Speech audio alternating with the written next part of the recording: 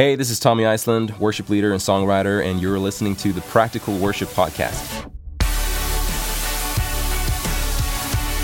Well, hello, and welcome to the Practical Worship Podcast. I'm Dave Dolphin, and this is a show designed to help you lead a worship band and be a leader of people. And we release a new episode on the first Friday of every single month. So if you haven't already, consider subscribing on whatever app you use to listen to your podcasts on so you'll never miss another one. Happy New Year, everyone. It's kind of cool to say that the year is 2020, although I'm sure that every church at some point this year is going to do some sort of sermon series on vision, but I think that's okay.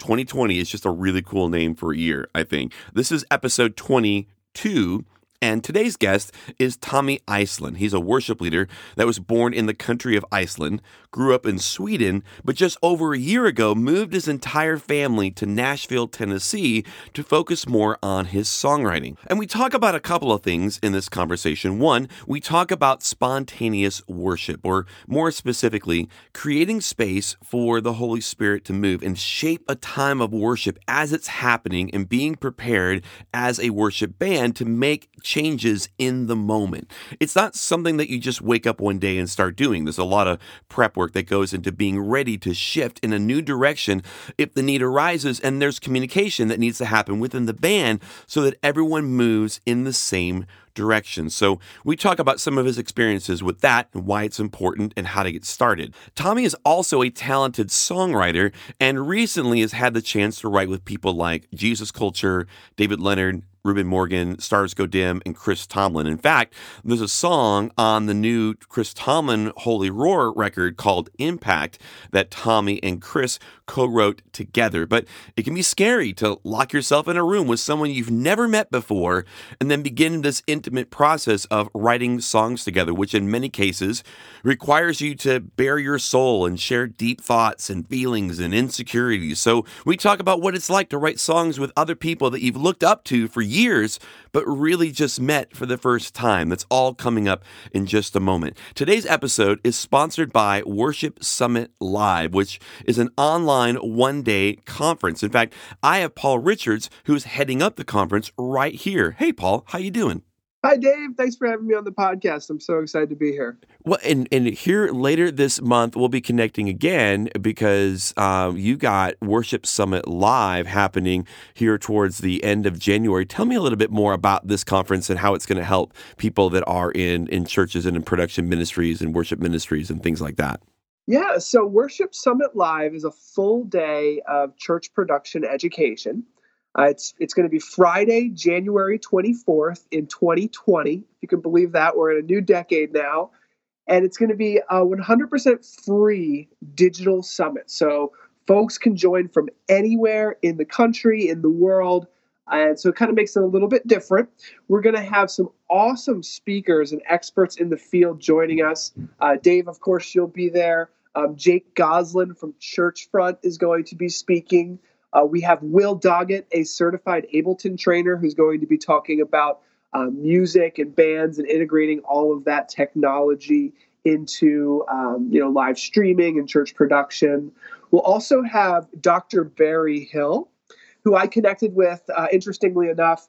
Dr. Barry Hill is the author of Mixing for God, and he has a book that a lot of church production experts have read over the years to learn about audio and mixing in the church production space. And he'll be presenting as well, along with actually a couple more people on our list.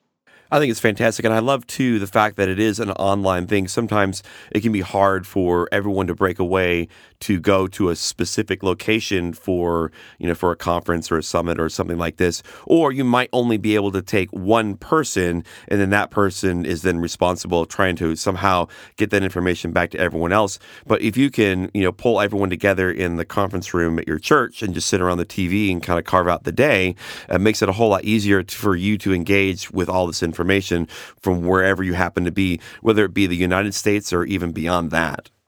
That's right. And we're going to be hopefully delivering a really, immersive, entertaining, and also educational full day from 8 a.m. to 5 p.m. Eastern.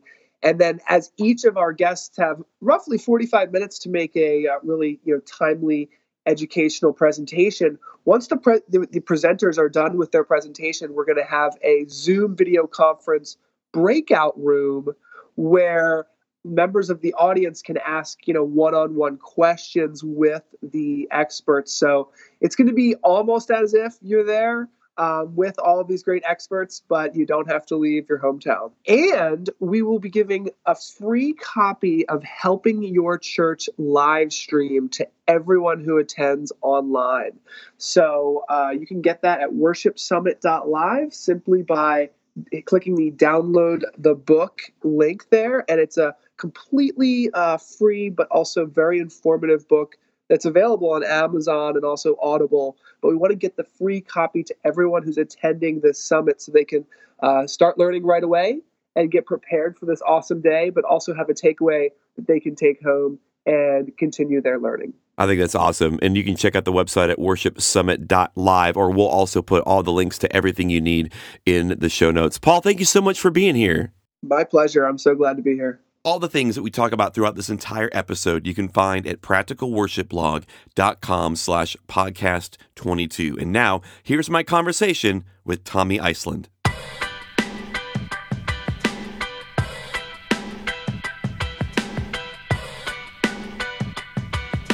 Tommy Iceland, welcome to the show.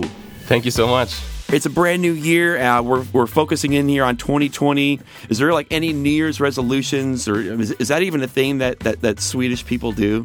Yeah, all the time, but we never stick to them. But so you're just like America? Yeah, absolutely. I don't know. Probably work out more. Yeah. Eat healthier. Yeah. Play some more hockey. Ooh, hockey. That's a good goal. Have you been playing a lot of hockey there in Nashville?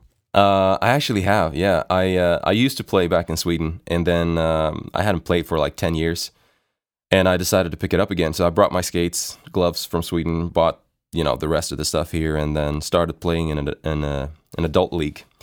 And yeah, it's fun.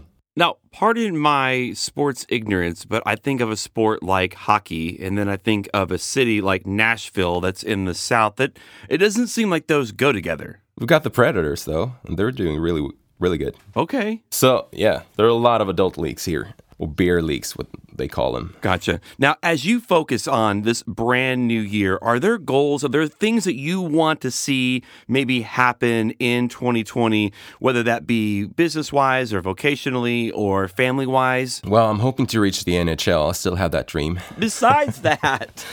Well, but if that doesn't happen, I have a backup plan, and that's music. So, yeah, I'm just, man, I don't know. I just, my goal for this year is just to release some of my own music. We're kind of in the process of working on some new songs, and that's what I'm stoked about releasing this year. Hopefully late spring. That sounds awesome. And yeah, just writing a ton as well. I love that. Now, you are one that has led worship in a lot of different avenues and arenas, even in different countries. And you're really big on making sure that there is spontaneous moments, or at least being in a position where as the set is going on, if you feel it needs to go in a different direction than maybe what you had planned, that you can do that. And so take a moment and just kind of walk us through your process as far as like how you prepare for a worship set, and then also making room for those moments that might be a little spontaneous where you go in a direction that isn't necessarily on the set list.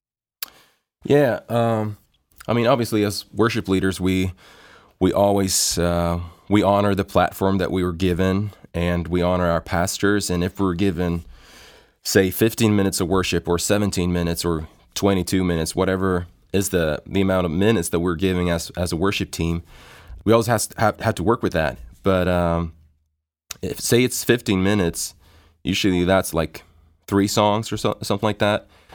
It's easy to just fall into a place where we just do song after song after song. We just do it start to finish. And especially nowadays when we have access to tracks and all that, it's easy to just, we stick to the mold, like the track. Like we do it from start to finish. And there's nothing wrong with doing that. But I also want to make sure that the worship team I'm with, that we're also flexible, that we're not just depending on the tracks. Actually, I was recently leading worship at a conference, and I realized like this team didn't have they weren't used to being like spontaneous or like flowing, because after the sermon, they wanted to have space for they had an altar call, so they would want to have space for people to come and just get prayer, and the worship team, like we would sing in that time, but the worship team that I worked with, they already planned to do like 5 songs in that time, and we had like 20 minutes or something like that.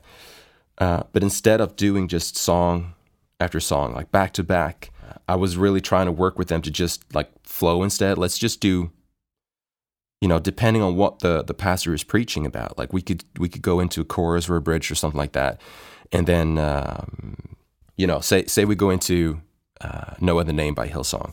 We start with the bridge, and we can do that, or like a chorus or something like that. But then we go straight back into like verse 2, and then we play the rest of the song. And we can have like 1 or 2 full songs if we have time for that. I was trying to prepare the team to like for a couple of different like choruses or bridges that we could just flow into, and also making sure that we're in a key that works for a few songs in a row, so we don't have to switch key all the time, because that's really distracting. So say we're in C, like we could just flow if we're in like a tempo that, a lot of worship songs are around like 70 BPM, 72, 75 or something like that. You have so many songs that you could just flow into. So I worked a lot with the team there, and they weren't used to doing that. It was a very young team, but it wasn't too hard. They just hadn't had someone who challenged them in this area before. So we did No Other Name, and then we were just flowing for like 15 minutes into different songs, like parts of songs, like choruses and bridges. That was just like serving the moment, and not just. It's not about us as a worship team. We don't have to play a full song. It's not about us. It's about like, what is the Spirit doing right now? What does the pastor want? Like, where is he taking this moment? And we just follow him. And when I was in Sweden, my church back in Sweden, like we worked a lot with this. We planned a lot before the Sunday, so we were like super prepared. And I believe that the Holy Spirit can also plan ahead, And sometimes we think that the Holy Spirit just only works in the moment and always changing things. But obviously, God can plan ahead as well. So you obviously want to pray and prepare days or a week ahead of the service. But sometimes the pastor would challenge us instead of. He would say like, well, after the preaching, I want this song instead. So we would make sure that we had a very big list of songs that we were kind of like doing as a church. So we would make sure that everyone knows all of these songs. So one Sunday, I remember we had 3 services or 4 services that Sunday, and after the first service, the pastor said, I think we had 15 minutes between the services, and the pastor said, we need to change the whole set list. This is not working. And at that point, we were like, oh, okay. That's a scary statement when you hear that. Yeah, it is. And first you're thinking like, well, maybe you should have planned ahead. But then you're like, but that's not a problem, because we know these songs, and as long as we just make sure like we put them in the right key so we can do the transitions nice as well, because I don't want the worship set to stop, I don't want to like have dead silence for like 5 seconds in between the songs. I'd love for it to just flow, so we just get rid of all the distractions that we can, just to make it, flow nice. And the worship team, they solved it, and it was a great service. It was much more powerful, and that's the first one. Because the pastor felt like we needed to shift the atmosphere in the room. We needed to do something. And at that point, we were all just used to, being somewhat flexible on a Sunday. We might just change one song or something like that. We were all used to that at that point. Talk to me a little bit more about like, how do you work with the team and how do you prepare them for those moments? Because when you're actually leading a set like that, and you get to a moment where you could go this way or that way, or start this song or whatever. How are you preparing them to be able to listen to one another? Is there any communication tools that you're using? Like, how do you prep them so that in those moments you can lead people and lead the band in the direction and kind of give them the heads up where it might go, or teach them how to listen? Well, I mean, some practical tools are, definitely that everyone has in-ears. That helps a lot, and that people hear the click. I'd love for the whole worship team to hear the click, especially if you're a worship leader. My click is probably as loud as the drummers, but that's the way I want it. But you're also a drummer, so... Well, yeah. I'm the same way. But yeah, just having an MD on stage, a musical director, someone that could kind of like lead the team, or just pick up what the worship leader is doing. So if I want to go into a chorus instead of, or go into the bridge after a chorus or something like that, I would do a sign maybe to the team. But depending what the stage look like, and depending on where we are in the song, like I can't trust that everyone is looking at me all the time, So if I'm leading, if I'm showing a sign, like I know for sure that the MD, the musical director, is looking at me. He knows what I want to take the song, where I want to take the team. So he will communicate what I show to him. He will communicate that in his mic into everyone's in-ears, and that makes us more united as a team. Like we would flow into a new section without even have to practicing it beforehand. Also, like the musical director just carries a big load, because he's say if we go into, just as I was talking about that worship team at a conference that I was leading at, we would go into like a different song or whatever. If the team also knows like the Nashville number system, I think that's what it's called. Mm-hmm. We just got introduced to that in Sweden about 2 years ago, so it's pretty new. But like as soon as the team understands that, like that helps a lot, because the musical director could just communicate to the team like, okay, this bridge is 4, 5, 6, 1 or whatever, and then the team would just play that.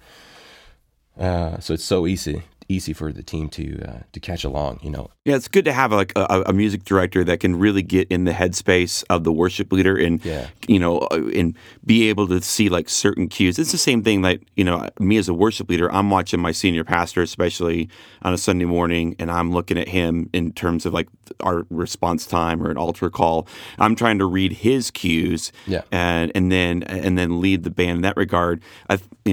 Having a music director is kind of one step even further down that chain, where you have someone that is kind of looking at the cues that the worship leader's given, and they like, I've seen that face before, or I can tell when he leans into the microphone, like little things that he probably doesn't even know that he's doing, but he knows, okay, we're not done with this song yet, and he can then audibly communicate that over a microphone that just goes to the in-ears and doesn't go to everyone else. There's actually a video on my YouTube channel from a guy named Tracy Stigley. He's the music director at Willow Creek in the Chicago area, and he has a lot of great advice as far as like how to get like a music director up and running. So I'll put that in the show notes, and you guys can check that out.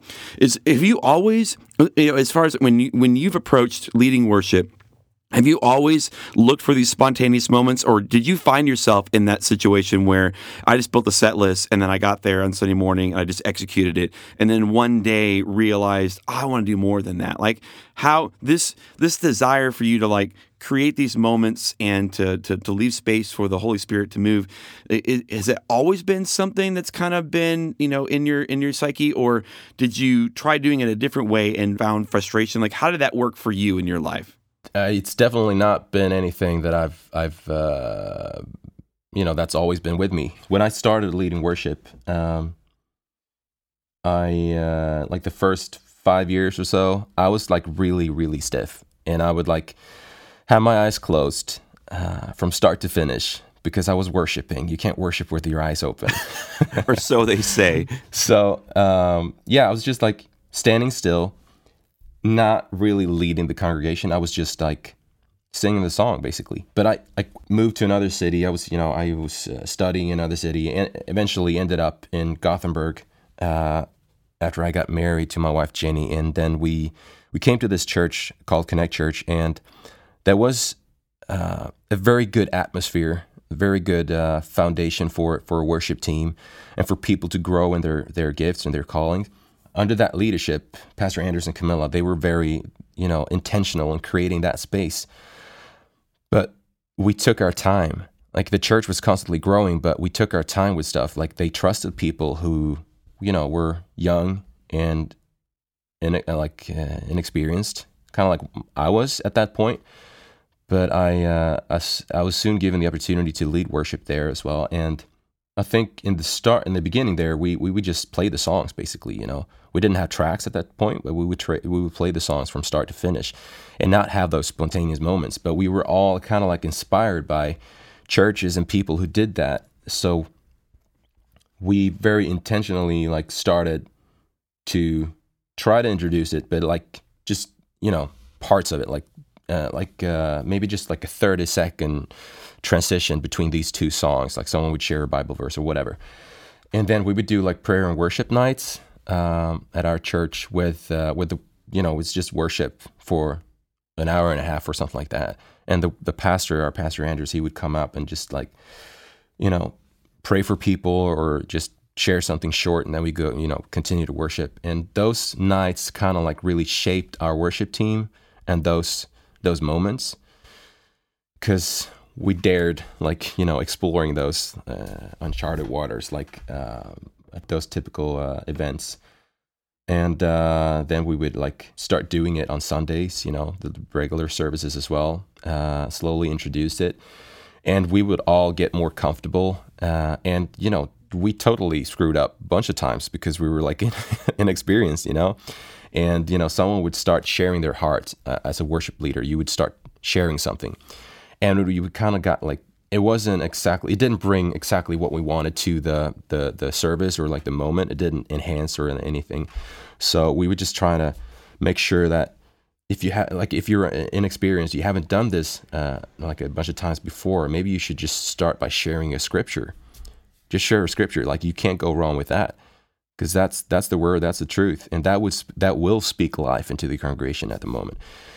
And eventually, when people get warm in their clothes, you would share scripture, and then something around that scripture, a thought or something like that, and then maybe a prayer as well. So it's definitely been a process, and obviously it starts in our alone time with God at home. You can't take the congregation into a spontaneous place of worship if you haven't done that in your closet or in your bedroom at home. You have to have that prayer language. You have to have that spontaneous song inside of you before you do it in front of a lot of people. And you start small, and you try it in little moments here and there. One of the things that I'm super planned, I'm very analytical, and I remember I was speaking at a conference that was with a bunch of other Pentecostals. And here I am, this white Baptist boy in this international Pentecostal church, and talking about spontaneous. And the more I learned about it was that it wasn't like anything goes. It's just there's certain forks that happen. There's certain moments you say, okay, at this moment, we could go left, we could go right, we could go straight, and just leaving room for that opportunity to be there. And you may look at you kind of sense that moment and go, you know what, we're going to continue on to the next song just like we planned. Yeah. But then you get to the next fork, and you're like, okay, this is we kind of have a down moment, and the next song's supposed to be up. I don't think we need to go up. I think we need to stay in this more kind of calm moment. And so at that moment, you reach the next fork, and you make the decision to go from there. But yeah, you can just kind of start small and then take it in pieces like that, and to be able to kind of read the moment, and then serve the room and what God's doing in that moment. Yeah. Absolutely. And I mean, you'll see what the congregation is catching on to. If it's a moment that's really engaging the congregation, you obviously want to ride on that wave, and maybe just stay low or build the same song up again to like a big chorus again, whatever, if the church is really catching on to it. And sometimes it's just good to move on as well. And how do you know when it's time to move on? Like, how do you sense that? Sometimes it's just me getting tired of hearing myself. That's a good thing. Well, I mean, yeah, I mean, it's a lot of times it's easy for us to just like sing the same bridge or same chorus over and over and over and over again. And eventually it's going to get tiring. So you got to do something new every now and then to just, switch things up and keep the interest, or like the attention and the focus. You can probably see the congregation when they're getting tired of like, lifting their hands or like singing the same thing. Just do something to switch it up, take it down, or go into a down chorus or whatever. And then just after that down chorus, just stay, let the band play the chords on that chorus and just stay there for a moment and see what happens. I would like really want to challenge people to do that. If you're a worship leader, you're listening right now, and you haven't really done that, just explore that for a moment. Go into like at the end of a song, you go into maybe a down chorus, and then you let the team just continue to play those chords. And for a moment, just be silent. Allow it to be awkward for a few seconds, and then just see what happens. Maybe the Spirit would just stir something within you. Just share a scripture, or share a word, or just start praying, or just a spontaneous song maybe, and just encourage the church to sing with you spontaneously. I think that's a good word. Tommy, are you ready now for the bonus round? I don't know. Yeah, I am. Come on. Okay, we are doing the bonus round in 3, 2, 1. Coffee or tea? Hot chocolate. This is how this is going to go. Early riser or night owl? Both, actually. So how does that work? Well, I'm tired all the time. Well, I'm probably more of an early riser. I can never allow myself to just sleep into like 10 a.m. or something like that. I feel like half the day is gone. You want to get up and accomplish some things. Yeah, probably. Favorite TV or Netflix show? Well, I'm kind of obsessed with the White House and politics and like, CIA and all that type of stuff. So any TV show that's about the White House or politics. So like Homeland. I'm watching this Madam Secretary series right now on Netflix. Designated Survivor. Although I think it's like too polished and like they're all so like perfect human beings. But I see that drum set behind you. Evans or Remo?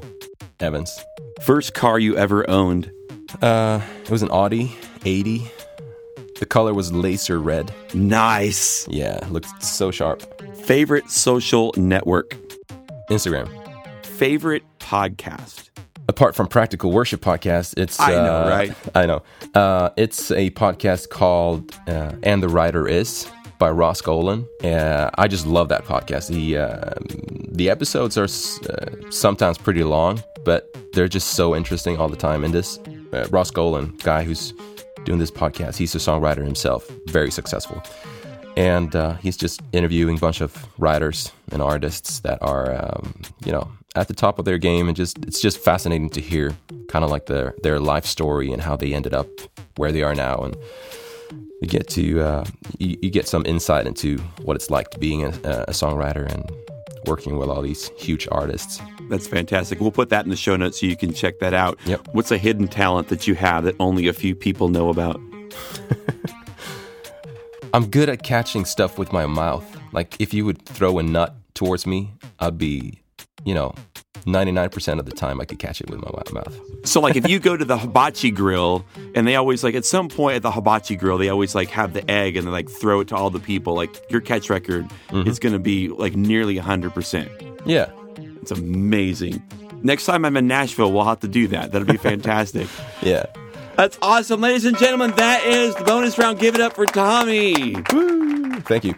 Well, you've had an opportunity to sit in some rooms with some pretty influential people and craft some songs. You know, Chris Tomlin on his latest Holy Roar CD, you had the song "Impact." You know, you've done some stuff with Jesus Culture and Stars Go Dim. I mean, you've been able to sit in a lot of rooms and write a lot of songs. When you're like, what is that like? When you're sitting down with someone that you might not even have met before, as far as, you know, you get into a room and now all of a sudden you kind of have to get to an intimate level pretty fast to be able to say, here's a thought that I have. Here's this, you know, this verse is based on an insecurity that I have, that like, and all of a sudden you have to like lay all this stuff on the table that they may like or they may not like. Like how is that for you when you're writing with other people? What is that experience like? Yeah, I think as a songwriter, you just got to be okay with just opening up your heart all the time, just pouring out your emotions. There are formulas like for songwriting. You could listen to the top playlists on like pop playlists or the CCM playlist, whatever goes on radio or whatever, and you want to write a song like that, target it for that market, and there are formulas that you could stick to. But me as a songwriter, I always want to write from a place of honesty, stuff that I've walked through myself, or something that I feel, that I can feel, you know? So you just got to be fine with, you know, opening your heart and your emotions all the time for people or for strangers. Like a lot of times I write with people I've never met before. And say we would have like a 4-hour session, a 3-hour session or something like that to write a song. But I don't want to rush into the writing too fast, because we want to have probably, I don't know, 30 minutes, or sometimes it's just 15 minutes, but it can be up to an hour of just talking and getting to know each other first. And most of these people that I'm writing with are kind of used to this, so they're used to opening up pretty fast. But yeah, it's like a therapy session. You just like sharing your struggles, sharing your doubts or your beliefs, or like your challenges, or like stuff that you're praying for right now. Or what was that first experience like when you first sat down and co-wrote with someone? What was that? Was it awkward at first? Like, what did that feel like? Well, I'll tell you what. One of my first co-writing sessions was with Ruben Morgan from Hillsong. Yeah. And because I'm good friends with Eric Legero, pastor in Hillsong, Sweden. And he's, he wrote Cornerstone with Jonas Myron and Ruben. And great songwriter. I don't think I had written with him before that. But Ruben was coming to Stockholm, and Eric reached out and asked if I wanted to come to Stockholm just to write with him. So I took the train there, and we wrote for like 8 hours, I think, straight that day. And man, you know, I'm a man. I haven't been in labor, but it kind of felt like being in labor for a full day. It was just so exhausting because I wasn't at that level as a writer, obviously. I had some melody ideas that like kind of got, was the foundation for the song, or like the chorus and all that, which was great. It was really encouraging to hear, like, Ruben liked that melody. I looked up to him so much as a writer, still do. I just realized how much I still had to work on, like, with my writing. And it's just a weird situation to be in, because you're just like completely open. You just have your heart completely open. But I left that day and I just felt like I was, obviously super inspired, but also felt like, man, I have so much to work on if I want to do this for a living, if I want to be a better writer, if I actually want to write songs that really helps the church to connect with God, So it was really helpful. And then I'll tell you a story when I met Mitch Wong, this guy from Australia. He's a part of Planetshakers down there, just about to move to the States. A great writer, and now like one of my best friends. But I met him here in Nashville. When was that? 2 years ago, maybe 1.5 years ago, something like that. And it was the first time I met him. We spent maybe like 30 minutes of like just trying to get to know each other, and we started writing this song that eventually became Impact. And I felt like we connected really well. Like we realized like we were kind of similar in the way like we the type of music we listen to. Like our hearts really connected. We felt like we were on the same level. So obviously, it's easier to write when you're in a room with someone that you feel like you really connect with. And apparently, we wrote a song that, a lot of other people also liked. So, Stacy Wilburn, my publisher, heard that song later that day, and she just felt like she had to send it to Chris Tomlin. And I was just blown away. Like, I didn't, I had maybe... You weren't expecting that. No, not at all, man. I was just like brand new writer.